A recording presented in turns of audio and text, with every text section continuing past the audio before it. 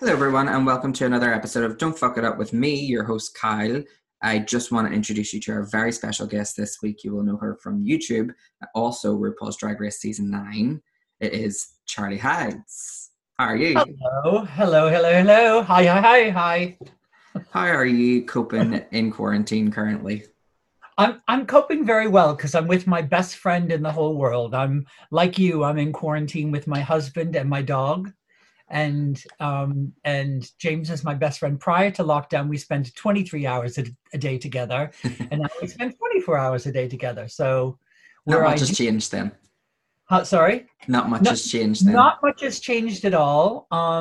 And yeah, we've adapted, and my career has been all about adapting. My life has been adapting and changing, and yeah, we're coping. What we do with all our guests, we kind of want to go back right the way to the start of your career and find Okay. out how everything started for you, essentially. I know that you had done a bit of stand-up as a teenager, is that correct? I did, yeah. That's how I got started. Well, going back to the very beginning, I come from a family of nine. I have five brothers and four sisters, so there's 10 children altogether, Mm-hmm. and I'm number seven. And my older brothers and sisters had all participated in school musicals, and choir and everything. So it was just completely natural, from a very young age for me to be in every production. Mm-hmm. In school. We had a piano in the house. My brother played the piano. My mother was the soloist in the church choir, and so it was completely natural to be on stage and entertaining. And my sister went on to be a Broadway actress, Oh. and so I had that gene. So by the time I was done with high school, and then in my early years of university, um, it was just completely natural for me to try my hand at stand up, and I found I was good at it, and I found that I got attention pretty quickly. I had a fake ID. um, and a couple of old timers thought I was cute. I didn't have to shave until I was like, in my early 20s, and I had a baby face, and they just Uh-huh. thought they were straight, but they just thought it was cute that this little kid was trying to do stand up. So they took me under the wing, and they gave me guidance, and helped me out, and told me when I was making big mistakes. And then later on, when I started doing, like, I did an act where I would do multiple characters, and I would just like have a cigar and glasses to be an old guy, or I would put on a fake mustache or just a quick wig change, and I invented this character called Candy Cane. She was originally like 2 minutes of the act, then 3 minutes, and 5 minutes, and 7 minutes, and 10 minutes of the Mhm. act. She just was the most popular, this character. And one day somebody said, "Oh, could you come do this charity as that character?" And I said, "Well, I had never done full drag, just throwing on this blonde Yeah. wig." And so I did drag, like full drag, had to buy the shoes and the heels and the bra and Yes. all that, and absolutely stormed it and loved every minute of it, and thought, great. And then I met my best friend, my comedy partner, Brian. We were invited to do a couple of charity nights. This was in the 80s, and all of our friends were dying of AIDS. Mhm. And we were invited to do this charity night, and we invented this team, Gina Germain and Candy Kane, and we started doing comedy together, and we started doing little videos, which we would show to all of our friends. We'd shoot them in our house and then show them on the TV, and then um, and we then got asked, "Oh, could you do?" I think it was St. Patrick's Day. Yeah, it was St. Patrick's Day. Do a St. Patrick's Day show at the club, Oh. where and we showed this. We filmed this video, and we showed it, and it was our first paying gig. The owner of the club was a friend, and he said, "You can take all the money off the door, and I'll take all the booze." So when he told us that we could take the money from the door, we shot this like 19-minute epic video caper around Boston. We cast a lot of our friends as extras, knowing they would invite their friends to come see it, and they would have to pay to get in.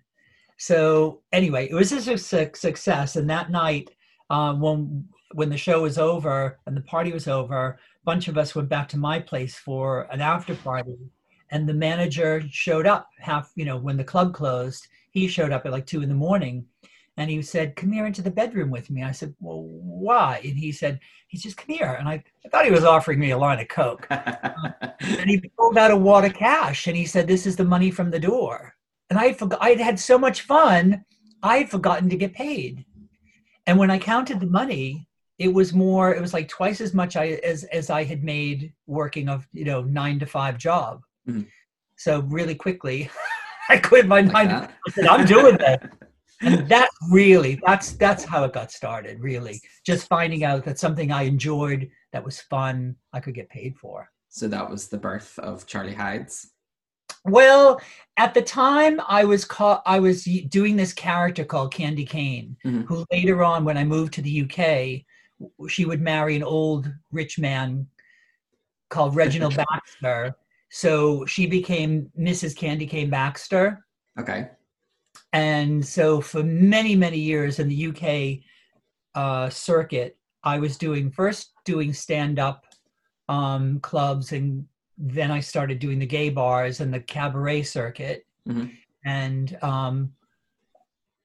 over the years, more and more videos of like her with this old guy.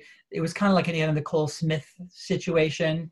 The old guy was played by James's father, okay. who, like, he was an old guy with an oxygen mask in a wheelchair. And we filmed all these videos. And each night when I did a show, I would have a video screen on stage. And so it was all about Candy and her rich husband and how she was trying to kill him off. And then I would go behind the screen and do a quick change, and then come out as Delia Smith or Ann Robinson or Ricky Lake or other celebrities. And the act had multiple characters. So it's kind of like your act had a storyline that went across a lot of years. Yeah. So the basically each week it was a different sort of episode. Like the narrative had moved on. It was constantly changing and growing and evolving. So regulars knew all that. If I didn't talk about Reg, how's Reginald? They would ask. And but it wasn't until 2000. It was a ways in that I've been living here in the UK for 20 years. I would occasionally do like a little bit of Cher or a little bit of Madonna, as just a quick impersonation. And it wasn't until I started doing, people were saying, "Okay, those videos that you do in your show, how can I see them? Like, I want to show my friend in Australia or America those videos." Mm-hmm. You could only see them live. And as YouTube became more popular, somebody said, "Why don't you just put those videos up on YouTube? Like old videos, like say a video that I hadn't done in a year or two. Yeah. I hadn't played it in the club, put it on YouTube." So I started doing that, and I started getting views from all over the world. I thought that people like my family back in America or just a few queens from the gay bar would watch it. I woke up one morning and a video had like 1,200 views. I was like, "Well, that's a bit odd, because I've only watched it 3 times." And then I realized that the medium, I could use YouTube to tell stories that I wasn't able to do in a nightclub, because the jokes that you do in a nightclub are different than how you make a nightclub audience laugh and how people laugh when they're sitting at home watching YouTube. I could do different things. Mm-hmm. So then I started doing videos just for YouTube. Okay. No, it was just for YouTube. And there's I was doing all these different characters and celebrities and song parodies and Lady Gaga's, what was it called? Edge of Glory. I did as the Whole of Glory.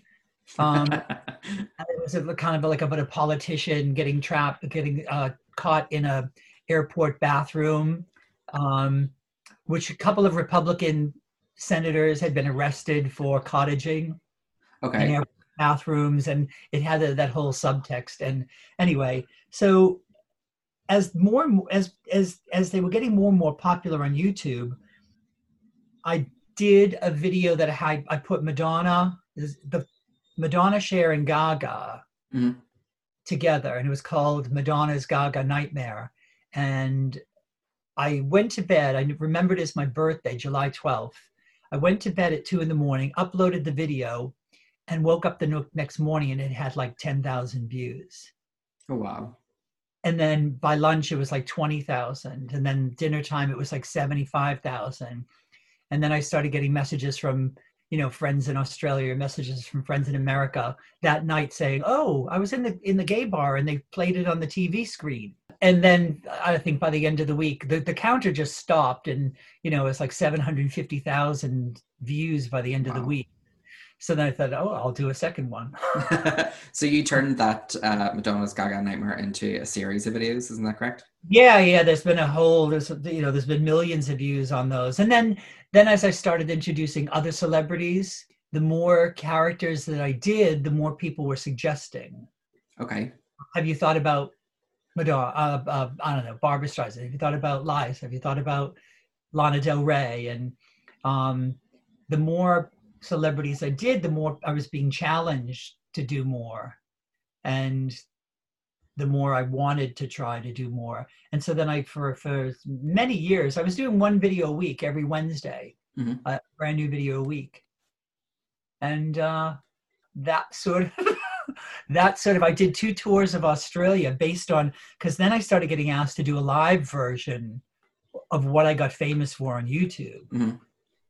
So I had to then put together a live show, and I used the video screens, and I would start as Madonna, and then there'd be a video, and then I'd change costumes and come out as Gaga, and then do stuff as Gaga, and then there'd be another video, and I'd come back as Barbra Streisand and Enda Cher, and I tried to get as many of the characters in that I could. But I did 2 sold-out tours of Australia even before I was on Drag Race, which is something I'm very proud of. Yeah, that's incredible. That's an achievement in its own. And that was part of the reason why I auditioned for Drag Race, is because I remember I had sold out 3 nights in Sydney, and every town I went to, Sydney, Melbourne, Brisbane, Perth, I would see posters on the wall of like who had just appeared there. Like, oh, Adore Delano was here last week, and oh, there's a poster up saying, Courtney Act is coming next week, or somebody else, Alyssa Edwards is coming next week. And my promoter told me how much the Drag Race girls were getting paid. And he said, they just do 2 numbers and a meet and greet. Yeah. And I said, I'm doing a 90-minute show. And he's saying, oh yeah, they fly business class. And I was like, I flew coach. And, and they were getting paid twice as much as I was getting paid. And I said, well, I want me some of that. So that's when I auditioned for season 8. I said, well, if I could get twice as much money to only do 2 numbers, I might as well do it. You had mentioned doing stand-up through the AIDS epidemic. How was that, doing comedy through such a hard time? You had mentioned on the show that you had friends that had AIDS. Did comedy help you with like a coping mechanism on how to get through things in a way? Well, Kyle, I will tell you, comedy has always helped me. Good. Laughter has always helped me. Throwing myself into work has always helped me. Just in the past 5 weeks, 2 of my aunts have died and 2 of James's aunts have died. I'm sorry. We've lost, and working and cracking jokes and finding a way to laugh through tough times has always been my coping. Unfortunately, it's James's coping mechanism as well, because otherwise it would be really inappropriate, some of the things that he says to me or some of the things I say to him. But so during that era, going back to the 1980s, yes, most of my friends died. Most of the friends that I had when I was in 20 and 21, 22 have died. I still have an old phone book, it's a phone book that I had from that time where I just crossed out names and put dead. And it looks quite angry. If you look back, it looks like the writing was like, I was mad. Yeah. But I would just like put a box around their name and cross it out and just write dead beside it. And I was mad. I was mad that partially because the Ronald Reagan was in the White House, and the conservative Republican government was doing absolutely nothing. If you think the government's inaction on this COVID-19 epidemic is appalling, it was even worse. They wouldn't even say the word AIDS. It was a very difficult time for the community, and we were being told it was God's retribution. We were abominations. We deserved it.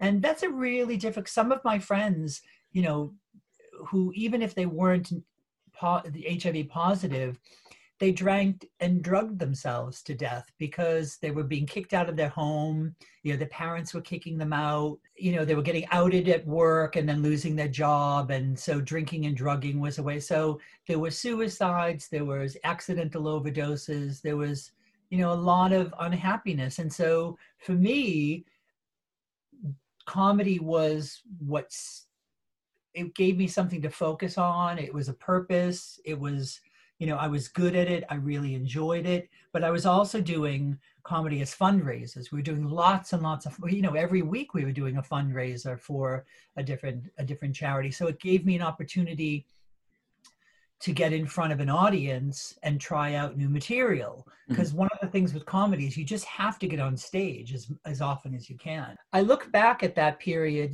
there was a lot of horror, and there was also, it was an opportunity for me. I was being constantly asked to host events. A lot of the acts in Boston were lip sync acts, and they just couldn't talk on the microphone. And famously, I'm not a lip syncer. So I would be the MC, the compere, and so it was a chance. I try to look back on every experience and find the good in it. Like, there's a lot of good that's happening right now. Despite it being a horrible situation. Yeah. There are a lot of positives. Of course, like you said, you have to look at the positives in any situation. Frankly, it's the only way I have to believe that tomorrow is going to be better than yesterday, because otherwise I wouldn't be able to get through today. Definitely. So I'm an optimist. So I think at the time that I think staying cheerful and upbeat is kind of what saved me. It saved my sanity. When AIDS first happened, the three groups that were most affected were intravenous drug users. There was a large Haitian population on the East Coast of intravenous drug users. So people were seeing it as, those poor Black people that were shooting up drugs. They had it coming. But there were also hemophiliacs who were getting tainted blood transfusions. Of course, they were seen as victims. The rest of us had it coming. At first, it was just the gays in the bathhouses in New York City and San Francisco and large metropolitan areas. Those were the first people. I'm just glad that the misinformation around HIV and AIDS has become a lot less over recent years, and most people are more educated on it. Yeah. But when you say about the blood transfusions, it's still frustrating that in 2020, gay and bisexual people are still not allowed to donate blood. Oh, I know. Considering the number of straight men who are into, that are chasers. Yeah. They're married straight men that live in the suburbs that frequent certain venues or. And those men, they can have as many partners as they want. Because they're straight and married with children, they can donate blood. There's a lot of, there are a lot of just straight people that are just having twice as much promiscuous sex as gay men. So there's any number of people who, if you just go a little bit beyond the fact that they're straight, you might find they're a much higher risk of getting an infection of some sort, an STD or a syphilis or herpes or anything. You had mentioned obviously living in the US before moving to London. You'd moved to London to be with your husband, is that correct? Yeah, so James, back in 96, James had come to Boston, Massachusetts to work as a nanny for a year. And so we met like a month or two after he had moved. Mhm. We fell in love. And when his visa ran out, he had to move back to England. And I wasn't going to let a good thing go. And so Definitely. I started coming over. I'd come over like for like a week or two. And we would see each other every 3 weeks, and like a month might go by, and then he'd come over to the States for a week. And Mhm. we did that for a couple of years. Stonewall organization had successfully lobbied the Home Office to allow same-sex couples to be recognized in the same way that unmarried opposite sex couples were. And basically, in terms of immigration policy, an unmarried couple, straight, opposite sex couple, Mhm. they could prove that they were in a long-term committed relationship akin to marriage, and I put quotations, air quotes around akin to marriage, then they could get a residency visa for their partner, a partner visa. And so I was able to successfully prove that we had been together as a couple.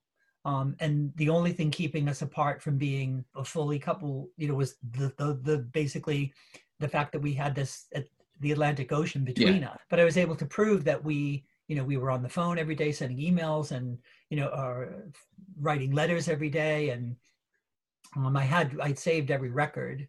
So I was able to get permission to, I think it was called Leave to Remain was my first visa. And then Okay. after a couple of years, if you're still together, then you can get indefinite leave to remain. And then after a couple more years, I was able to become a citizen. So it's not a short process, we'll say that.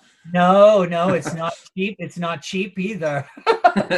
But for me, there was no choice. Like it's just something that I just had to do it. Yeah. I had met the person.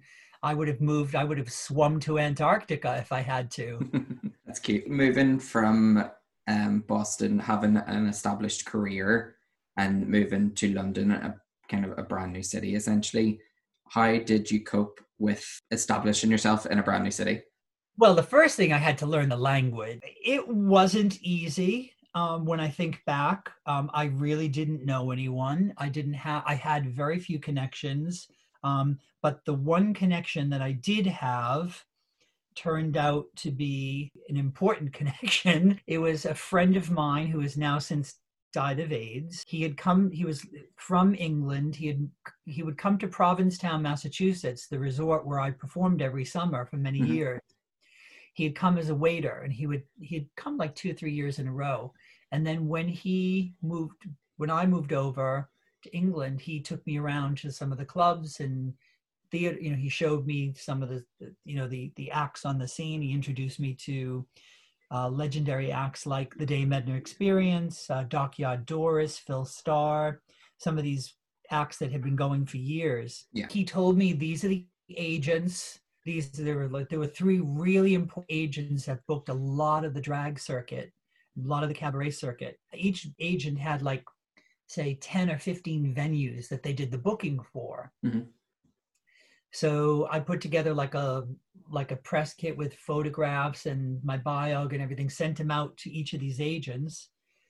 And I got a phone call one day saying, "Oh, we just got your pack in the mail today. And I know it's short notice, but we're doing a showcase tonight in London. If you'd like to come along, you can do," I think it was 5 minutes, maybe 7 minutes. I said, "It is short notice, but sure, great."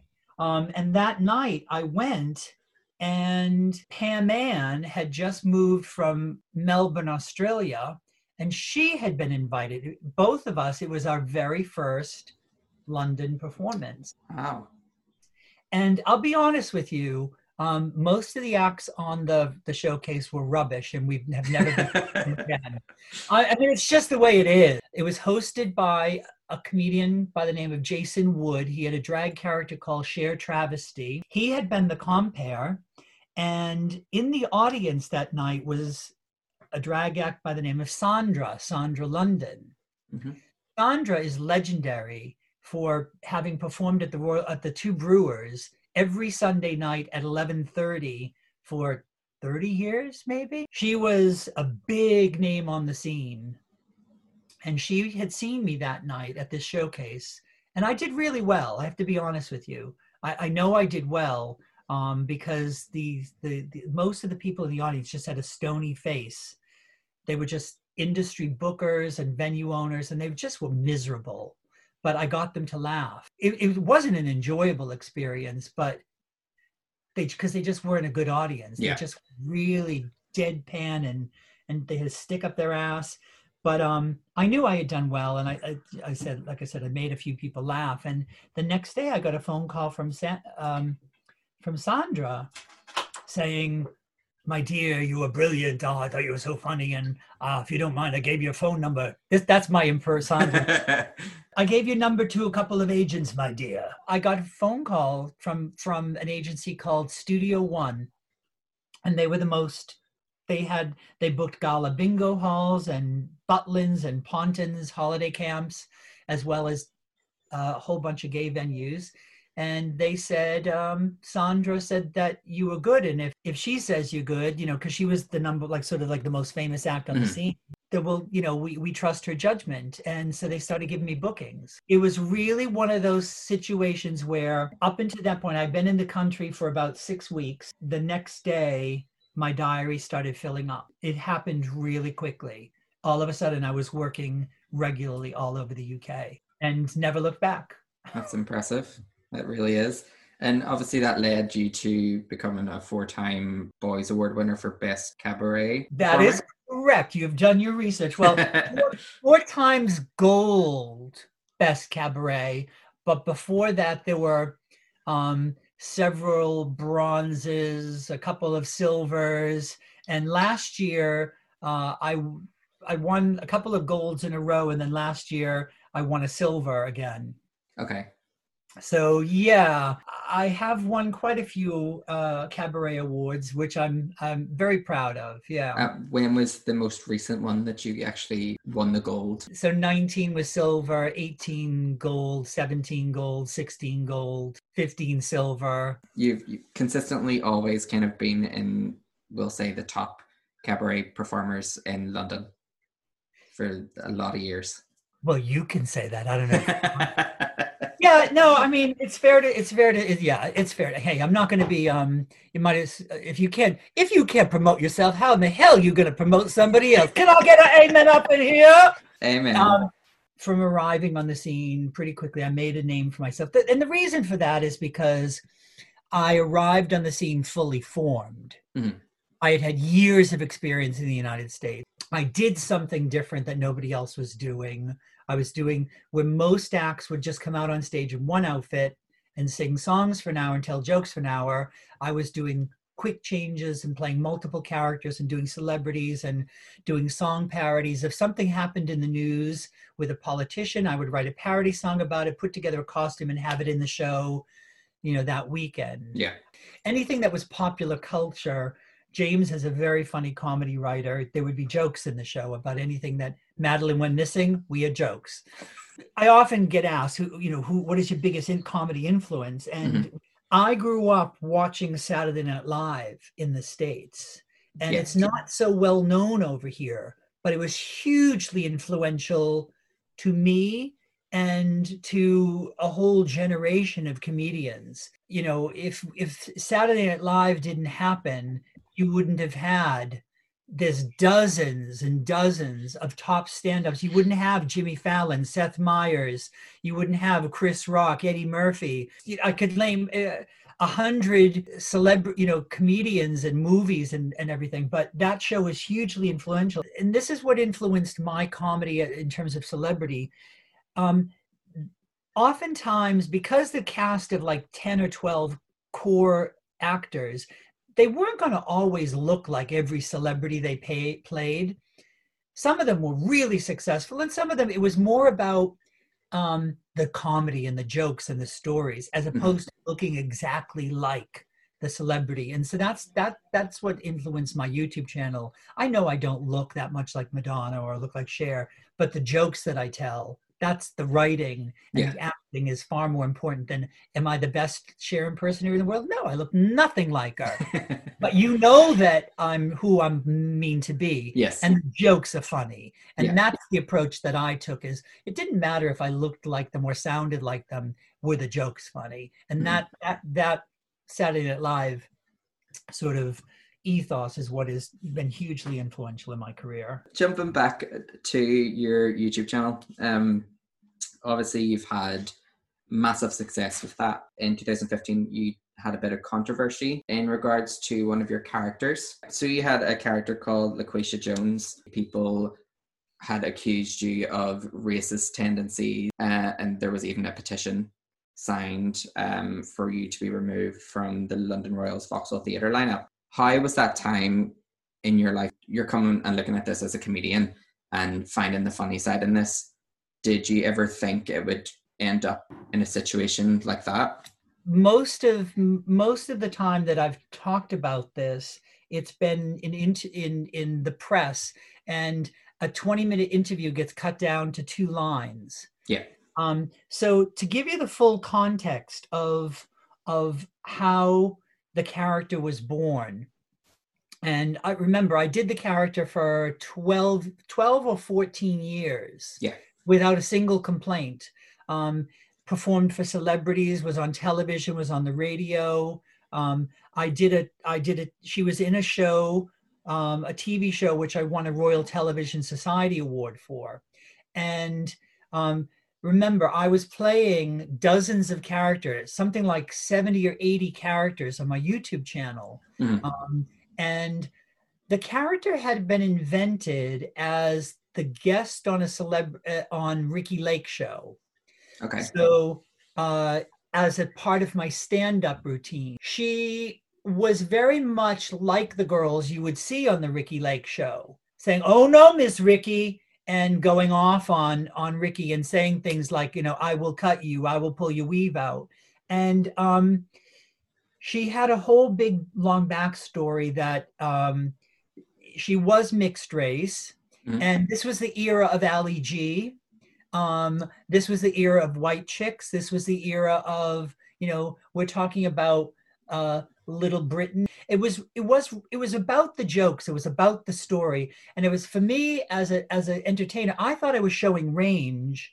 I made sure that the character was always the hero, wasn't an underdog, was never the butt of the jokes, always had the funniest lines, and always had the biggest comebacks. I used the character as on the London cabaret scene to filter my own stories about being a fish out of water, having moved to the UK, not knowing the culture. Like I said, never had a single complaint in a nightclub, hosted headline prides, was on the cover of many magazines and everything. And I was aware that I was playing a character that was, you know, that was mixed race. I was doing stand-up doing like a half-hour stand-up act in comedy clubs, headlining on the bill with some of the best Black comedians in the UK. People like Stephen K. Amos and Ava Vidal and Ninia Benjamin, and being asked to appear on lineups with an all-Black cast. And they were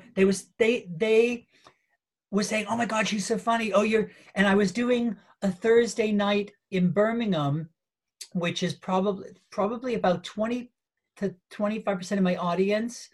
Every Thursday night, they were Black, and they were, or Black and mixed race. And they would bring their friends to the show because this character, they recognized this character. They understood this character, and they were bringing their friends. "Oh my God, you've got to see this comedian." Yeah. When a petition started and I was all of a sudden being called a horrible racist, and the thing is, as soon as you're called a racist, it's kind of like being called a Nazi, Ku Klux Klan, white supremacist, which is the furthest thing from who I am as a person. And it was hugely hurtful because never was there any intent to mock a group of people. Yeah.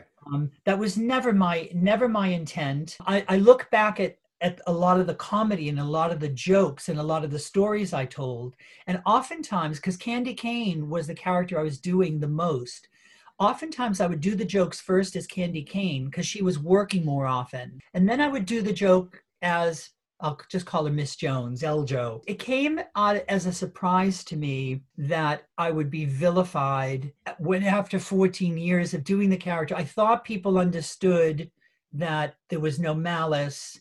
But in retrospect, looking back, I suppose the times were changing. When I read all of the comments from the people who signed the petition, I was horrified. I was mortified. I felt like, wow, people who have never seen the character are hurt at the very idea of the character. I was deeply ashamed that maybe there had been people who had seen the character live who never complained, but maybe they did find something offensive about it. And so I decided, the petition, it happened on a memorable date. Like I said, my first YouTube video that went viral was on my birthday. The petition landed on James and I, it landed on our anniversary. That was a Friday. And by mid-afternoon on Saturday, after talking to a lot of my comedian friends who were Black, some of them were saying, oh, just ignore it, it'll go away. But I said, you know what? I can never do this character ever again, because to do so would be an act of defiance. If people who have never even seen it are saying they're hurt by the idea of it, if you're saying you're hurt and I continued, then that would make me a horrible person. Yeah. I apologize profusely. I've apologized many, many times, and I will continue to apologize, and I'll apologize now. I feel terrible that a character that was born in a short sketch and then grew more and more popular hurt people. Or just even, like I said, the girl who wrote the petition had never seen the act. She had never seen my YouTube videos. She had never seen me live at the Royal Vauxhall Tavern. I was being accused of doing blackface at the Royal Vauxhall Tavern when, and that's the thing that surprised me. It was like, if you've seen the show, you know that I go from Cher to this character in 2 minutes. So there's photographs of me as this character standing beside people, and I'm 3 shades lighter than I said, how could they accuse me of doing blackface? But then, I completely understand that if you think that the intent of the character is to mock, I'm guilty in terms of, yes, this is a character I played, and it's not easy talking about it, but the belief is that I was punching down. That's the assumption, that I was punching down. But the fact is, the exact same jokes, the exact same songs, the exact same stories that I was telling, I then created this character, Lisa Q. Jones, and she's the exact same character. She's this other character's cousin on her mother's side. And even with the magnifying glass of attention on me as a result of the petition, I've not had one single complaint for telling the exact same jokes, singing the exact same songs, telling the exact same stories. And it's because Lisa is blonde haired with blue eyes. It's the exact same costume, exact same accessories, very similar makeup. So I know that the stories, the jokes, the words coming out of my mouth weren't racist. Yeah. It was the fact that I was calling myself LaQuisha Jones. Some of the images that I created, she looks like a particular kind of girl that we've seen many times. I know that words matter, and that I have a responsibility as a performer and as an artist to, if I have any criticism, to listen. And if somebody says, just the fact that you're calling yourself LaQuisha Jones hurts me, well, it was an easy fix. And I wish the petition had been started 20 years ago. I wish one of the comics that I was working with had said, you know what, this character works, Charlie. You just have to change the name and wig. You know what I mean? Yeah. And I could have avoided hurting people that I care about, Yeah. So anyway, that's that era of my life. And, I know that it haunts me. It's on my Wikipedia profile. And if anybody listening to this, is hurt by the idea that I once played this character, then I'm truly sorry. It was never my intent to hurt anybody, but if it hurt them or you listening, then I am sorry. Yeah, I think it's good to hear from you directly rather than maybe reading it in an article or an interview somewhere, what someone can misconstrue or just take snippets from you. Yeah, well, the main thing is that had the girl who started the petition contacted me and said, this hurts me, she's an intelligent and astute social activist. She would have been able to make her case quite convincingly. And it would have been the kind of thing that, like, I take direction really well. I take notes really well. I take criticism really well. And if she had said, hey, times have changed, Charlie, what worked 10 years ago doesn't work now, I would have listened and I would have changed it. The kind of comedy that I do now is very different from what I did 10 years ago. Times change and people evolve. So for you to take such quick action and kind of get rid of the offensive part of the character that people would have said was offensive is an applaud and Kyle, to you. Do you want to know one of the real ironies of it? As popular and as much work as I had as LaQuisha, when I changed the act to Lisa Q. Jones and she had blonde hair and blue eyes, the blonde-haired, blue-eyed version of this character got a lot more work. Yeah. Which does not speak volumes about society. No, it really doesn't. Well, we will go on to Drag Race. So obviously everyone knows that you're on season 9. Season 9 was a very, very talented bunch of queens. The first episode where no one went home and you had Gaga to work with. And you got praised for your Brit Awards recreation. I did. How was that working with? Well, what was surreal about the whole experience was, I was the oldest contestant, still am the oldest contestant ever to compete. Mm-hmm. So I was hugely flattered to have just been cast. And previously, the oldest contestant would always go home first. I thought, okay, if I'm going home first, if that's what it is, then I'm going to look as amazing as I can and do as well as I can on the one episode that I'm going to get a chance to be on. Yeah. When Gaga walked into the workroom, and I was the person who realized it was really her. Now, what you see is 30 seconds. What happened was much, much longer. But I was the one that actually said to her, because she said, what have you guys been talking about before she came into the workroom? I said, we were talking about our boyfriends and our partners. And then I looked her straight in the eye and I said, do you have a boyfriend? And is his name Taylor Kinney? who she was dating at the time. Yeah. And she just stopped and then she lifted her mask off and she looked me right in the eye and she said, I knew it was going to be you who clocked me. So she knew that I was Charlie Hides, the guy who had been impersonating her on YouTube for years. She had already watched a lot of my YouTube videos. She had sent me flowers with a note to the Royal Vauxhall Tavern like a year or two before. My friend Perry Meek, who designs her costumes, he had shown her all my videos. He had designed the outfit that she was wearing on Drag Race. And he was behind the mirror in the workroom watching it all unfold.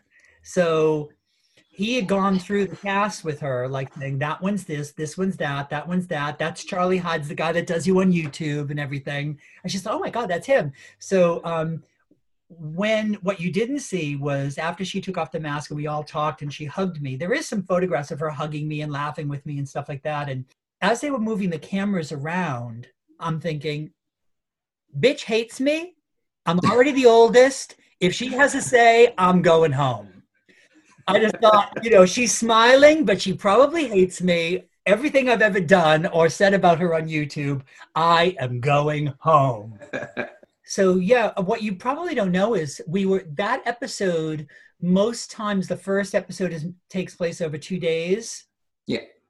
We had to do it all in one day. So we were in drag from Jesus. 5 a.m. Now remember, I had just flown over from London, Whoa. and then we were filming the next day. So I was jet lagged, and then told you have to be up at 5 a.m. And then we were filming till after midnight because Gaga was only available one day. Poor Alexis was in a catsuit and all tucked in. She didn't pee from like 7 a.m. till like midnight. She was in pain. Season 9 had that strange cheerleading challenge. Oh yeah. Did you ever expect that you would have to do something so physical on the show? No. They've never done anything like that ever again because so many of us got injured. There were so many injuries, and I think 2 or 3 people went to hospital. It took place what you see. We started filming that on a Thursday morning, and we rehearsed all day Thursday, all day Friday, half a day Saturday, had Sunday off, which we rehearsed in our room. And then the next day we did dress rehearsal a couple of times where they plotted out the camera movements. Mm-hmm. And we had to do it several times then. And then we had to get into drag, and then they shot it 2 more times and they moved the cameras around. So it was shot twice. It was a much longer routine than you saw. They cut out about half of it.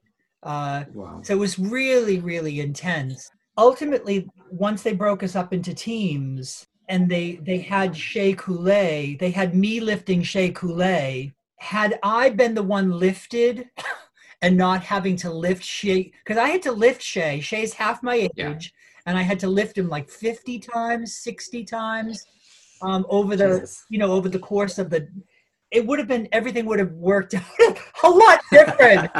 It would have been a lot different. But hey, I look at it. I wish you could see the whole routine because we worked really hard on it and it looked really, really good. It was really sharp.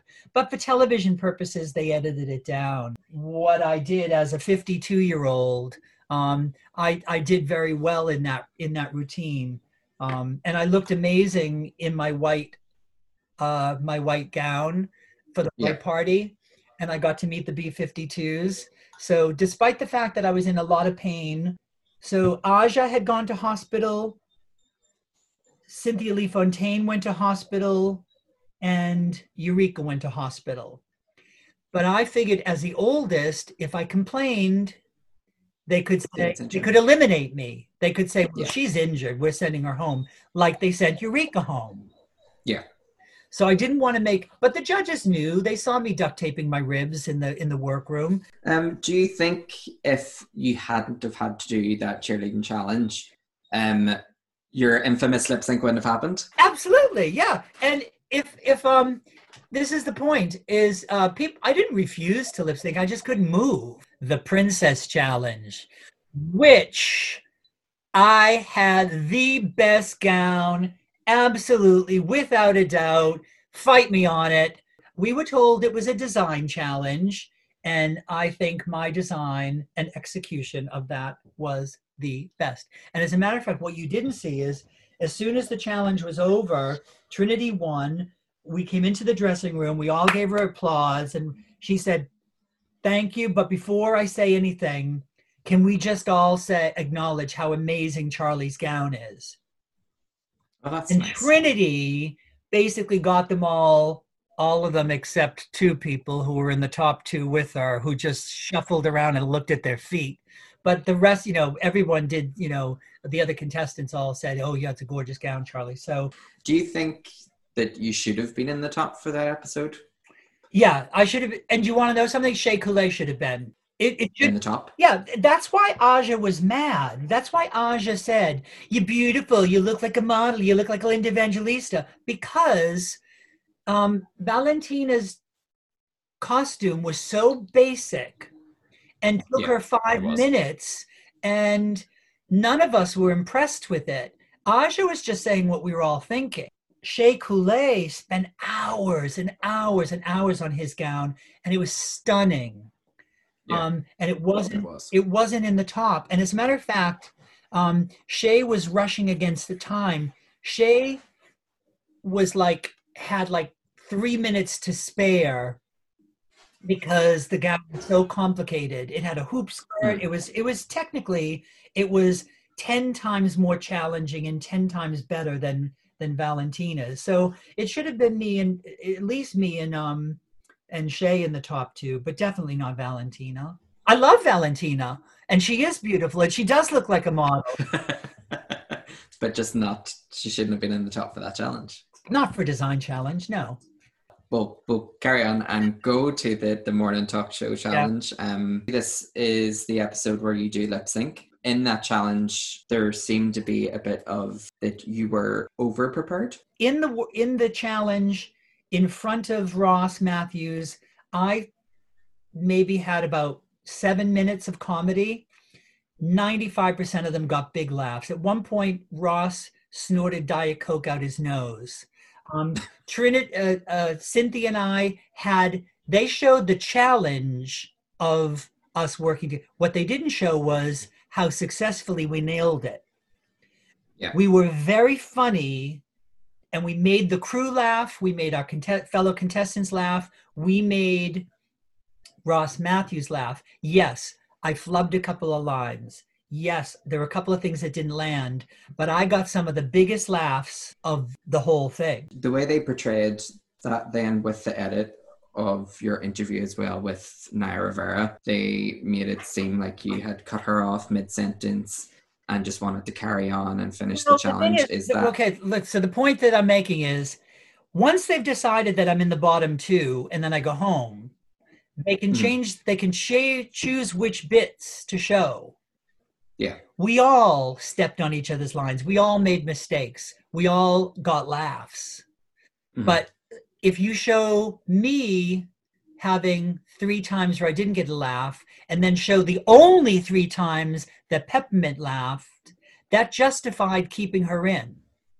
Yeah. But the fact of the matter is, backstage, they were all saying, "Oh, Charlie, you're safe. There's no way you're in the bottom two. You were so funny." Cynthia was like, "Oh my God, you were so funny, Charlie." After we filmed it, mm-hmm. They were like, "Oh my God, you were so good. You nailed it. Well done." So I didn't think I was going to be in the bottom two at all because I knew I looked amazing. My runway and Peppermint's outfit was one of the worst outfits to ever walk the runway. So I didn't think I was going to be in the bottom 3, let alone in the bottom 2. Let alone going home. Like you said, they can edit the show whichever way they want and portray anyone any way they want. I'm not saying I'm blaming the edit. I'm saying I shouldn't have been in the bottom 2. The other thing that it's just they're making a TV show. So the whole drama of who do you want to not pick to go home, that could have ended very differently because Trinity did not want to pick me. What you didn't see, and I'm not saying blaming the edit, I'm saying the edit didn't show when they said, "Trinity, who are you going to pick?" She said, "I can't." It took 10 minutes. She kept on going, I can't do it. I can't do it. This is so hard. I can't say. Rue finally said, "Girl, we're sitting down and you're standing there in high heels. We can sit here all day." Oh. Yeah, exactly. Okay. Exactly. So Trinity finally just went, because the judges had given me a few critiques, Trinity said, "The outfit is gorgeous, but only based on the fact that the judges have given you a few critiques, I'm choosing Charlie." It could have gone another way. If she had said, "Well, Peppermint is my teammate and we were the team captains and Peppermint's outfit is horrible," it could have ended up very differently. But the fact of the matter is, I walked the runway after Peppermint and I adore Peppermint. I love her. But I saw her outfit and I thought, "Oh girl, she's going to be in trouble." And then she went up because the back behind the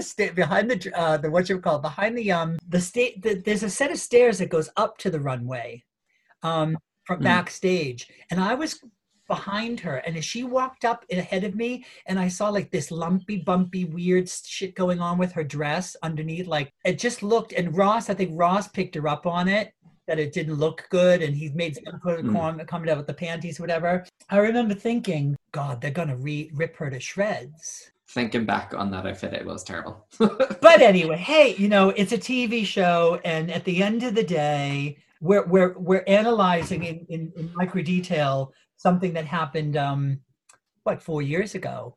I've said this before. There were several different times in the show when I was on the 4 episodes I was on. They could have gone in any number of different directions with what stories they chose to tell, because one of the things that was happening during the first couple of episodes is Eureka and Farrah were a really funny double act in the dressing room, and they would go out and have smoke. Yeah, there was this whole. It could have been a whole storyline about this really, because Farrah Moan is like 2'2" and Eureka is 6'10". It was this really odd little, but they were the best of friends, thick as thieves, and and I was sure that was going to be a whole storyline. And when I started watching episode 1, 2, 3, 4, it's like, oh, It's not they there. didn't show any of that. That's the thing. They're making a TV show, and I'm proud that at 52 I looked stunning every time I walked the runway, and that that I'm part of that legacy. I have no bitterness or jealousy or resentment. I knew people said that I gave up. It's just I knew that I was in pain. I knew I was having trouble just walking the runway. I knew, okay, now you're being asked to throw yourself around and do cartwheels and to win a lip sync for your life, you have to, and I just knew I was on empty. I was in pain. I hadn't slept. It's like this, and at the best of times, lip sync just isn't my thing. I just knew that as soon as I was in the bottom two, it's like, shit, it's kind of like you get a broken leg and you're being asked to run a marathon. It's like you can't. It's just I knew. I just thought if I gave Brittany dead dead behind the eyes, vintage Brittany, it is what it is. And there are some people say, yeah, I'm so proud of you for saying that you're refusing to. So it's like that's not it. It's that I couldn't move. Not that I couldn't move my lips. I moved my lips, but I just couldn't give the fight that was needed. And I knew that. I just knew that the second that my name was called, it's like, oh shit. And what's weird is I kept on saying to myself, great, Peppermint's outfit is horrible. I know I made Ross Matthews laugh, and I got some of the biggest laughs while we filmed that thing the day before. I thought if I can just get through the weekend, because it was a Friday, and I thought if I can just, if I can get through the week, if I can be safe and then have Saturday and Sunday off, and then Monday I'll feel better. That was my hope. Well, unfortunately we didn't get there. But it changed my life, and now we're talking. Exactly, and we wouldn't be here if that wasn't the fact. But once the show had been announced and the Meet the Queens and stuff was released, how did you find the fan reception towards yourself? In the early, until I was eliminated, I was hugely popular. I had one of the most successful Meet the Queens. The feedback was phenomenal. My Meet the Queen was one of the funniest, and I had I went from having 8,000 followers on Instagram to 150,000 followers in Instagram, really, really quickly. Nobody knew a lot of people that watched me on YouTube didn't know that I was 52. And that was something that came out. And there were a lot of really, really funny memes about, people put me in pictures beside dinosaurs and hieroglyphics and the Egyptian, it was really funny. I mean, most of it was just really good natured and funny. A couple of them were mean, why did they cast an old lady? I would look at their pictures and they might've been 16, they didn't look as good as I looked at 52. So. And since the show, what is kind of your highlight experience that you've been able to do because of that experience? Oh, well, I got to tour Australia, 2 more times. I had done the 2 tours from my YouTube days, and then I got to do, I got to perform for 20,000 people at Montreal Pride. You know, Wow. I did a Queens of Comedy tour with Bianca Del Rio and Lady Bunny, who I'd worked with Bunny 20 years before and had worked with Bunny many times over the years. But I worked with that tour with Jackie Beat and with Alyssa and Katya. That was a huge career high. You know, performing in theaters with 2,500 screaming fans. Yeah. You know, for I don't know, 8 or 10 day tour. That was pretty cool. Doing tours like that, I think, is so impressive to fill an auditorium of like-minded drag fans that are just there to be entertained. Yeah, I mean, the fans were amazing, and what was weird is a lot of those girls they were there for Bianca and Alyssa, and then I got so many comments afterwards saying, "Oh my God, I thought Charlie was just going to walk out and stand there," like I got. How do you think I got cast on Drag Race by sending in an audition tape where I just stood there? You think Rue chose me because that's all I can do? Yeah, they had really low expectations, and the number of comments that I got afterwards, oh my God, because I was the only one actually who really did, quote, a stand-up set. Bunny and Jackie sang comedy songs. Alyssa did a lip sync thing. Katya did this weird stream of consciousness. Katya.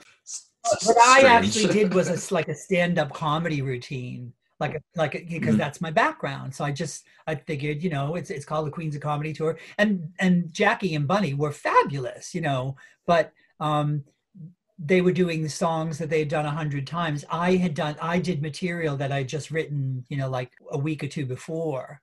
That was very topical. Again, it was in the moment, and it was about the tour. Each city I went to, I had material about the tour and about the city and stuff like that. It was, you know, from a stand-up comedy point of view. And so when someone with low expectations is raving, saying, "Oh my God, you were the big surprise. You were the surprise hit. You were my favorite." That's, you know, to me, I was very, very pleased. Very pleased. It's always nice to have unexpected fans, Yeah. people that you can surprise. Well, some people were saying, you know, I was prepared to not like you.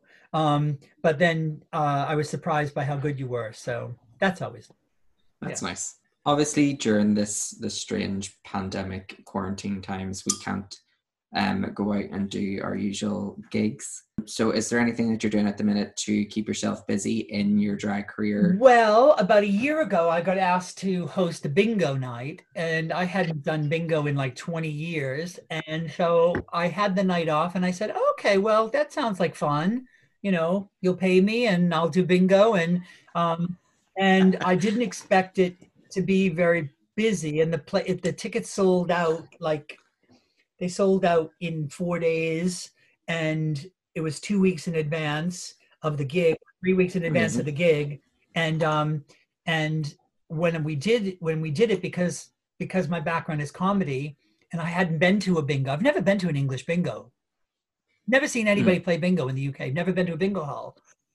I just called numbers and cracked jokes and made the audience laugh, and they loved it. And the venue owner was like, "Oh my God, we have to, you know, you have to come back." And so over the past year, I started doing more and more. Every single bingo I've done sold out, and they were getting bigger and bigger and bigger. And I had a whole big tour booked for March, April, May, June.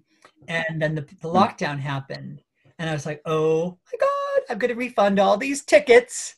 And I'm going to sit home and do nothing." And then for about 24 hours, I felt bad about it. And then I just said, well, you know what? I'm going to figure out a way to do bingo online. And so within the lockdown was announced on a Friday. By Sunday morning, I had a bingo promoted, and we, by I think 7 p.m. Sunday night of that first weekend of lockdown.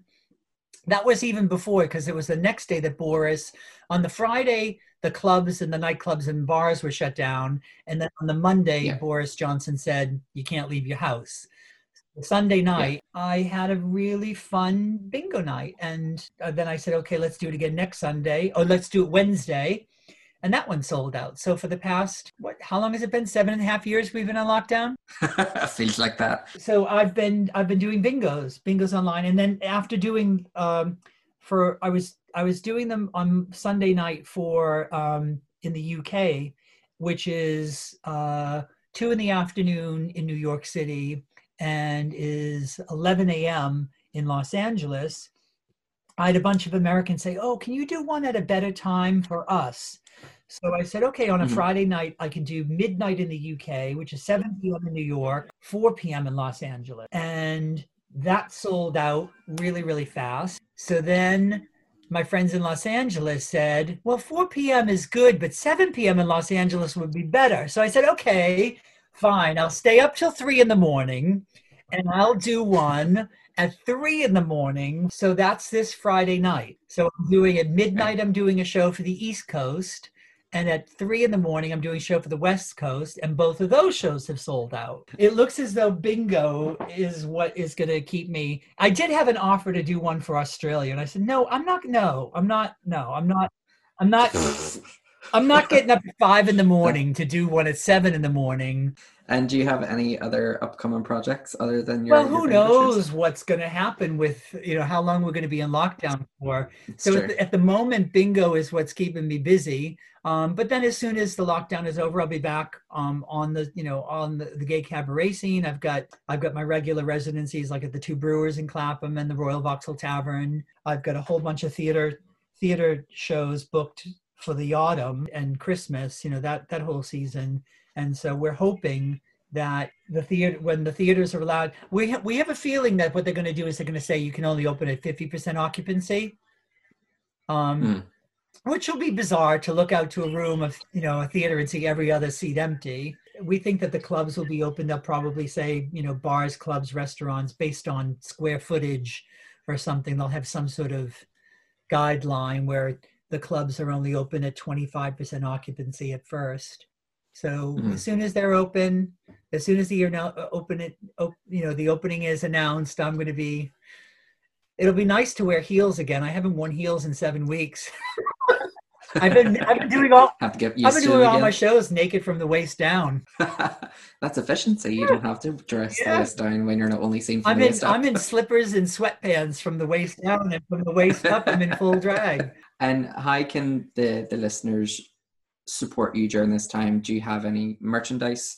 Where can they buy the tickets for upcoming bingo shows? They can follow me on Facebook, Twitter, and Instagram. I'm always posting the links to my shows. They can go to my website, dragqueen.bingo. I didn't even know there was a .bingo. I knew there was .net, .co.uk, .com, .org.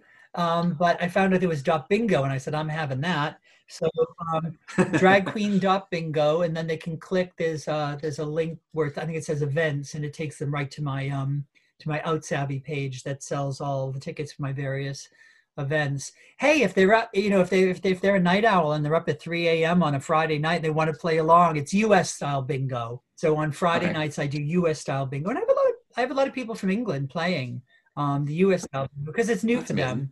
So we do U.S. style bingo on Friday. Then on Sunday we do British, because there's not, there's 90 bingo balls in British bingo. There's only 75 balls in UK and US bingo. Did you know that? Yeah. No, there you go. Every day. That's my lesson for today. If anybody wants to play with my balls, they're more than welcome to. Or if they want to book me to do a private party, I'm doing corporate gigs. I'm doing, because a lot of companies they had a pride budget for their LGBT organization at the corporation or the business.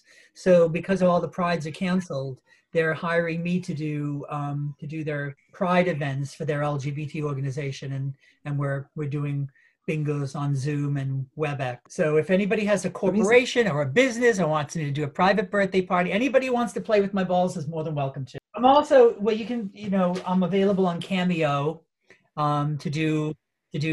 So just go to Cameo/Charlie Hides, and I do greetings and birthday messages, and I tell people that, like your boyfriend wants to break up with you, but he doesn't have the courage to do it, so I'll do it for you. Because he says that you're a lousy lay and you never made him come. He faked it every time.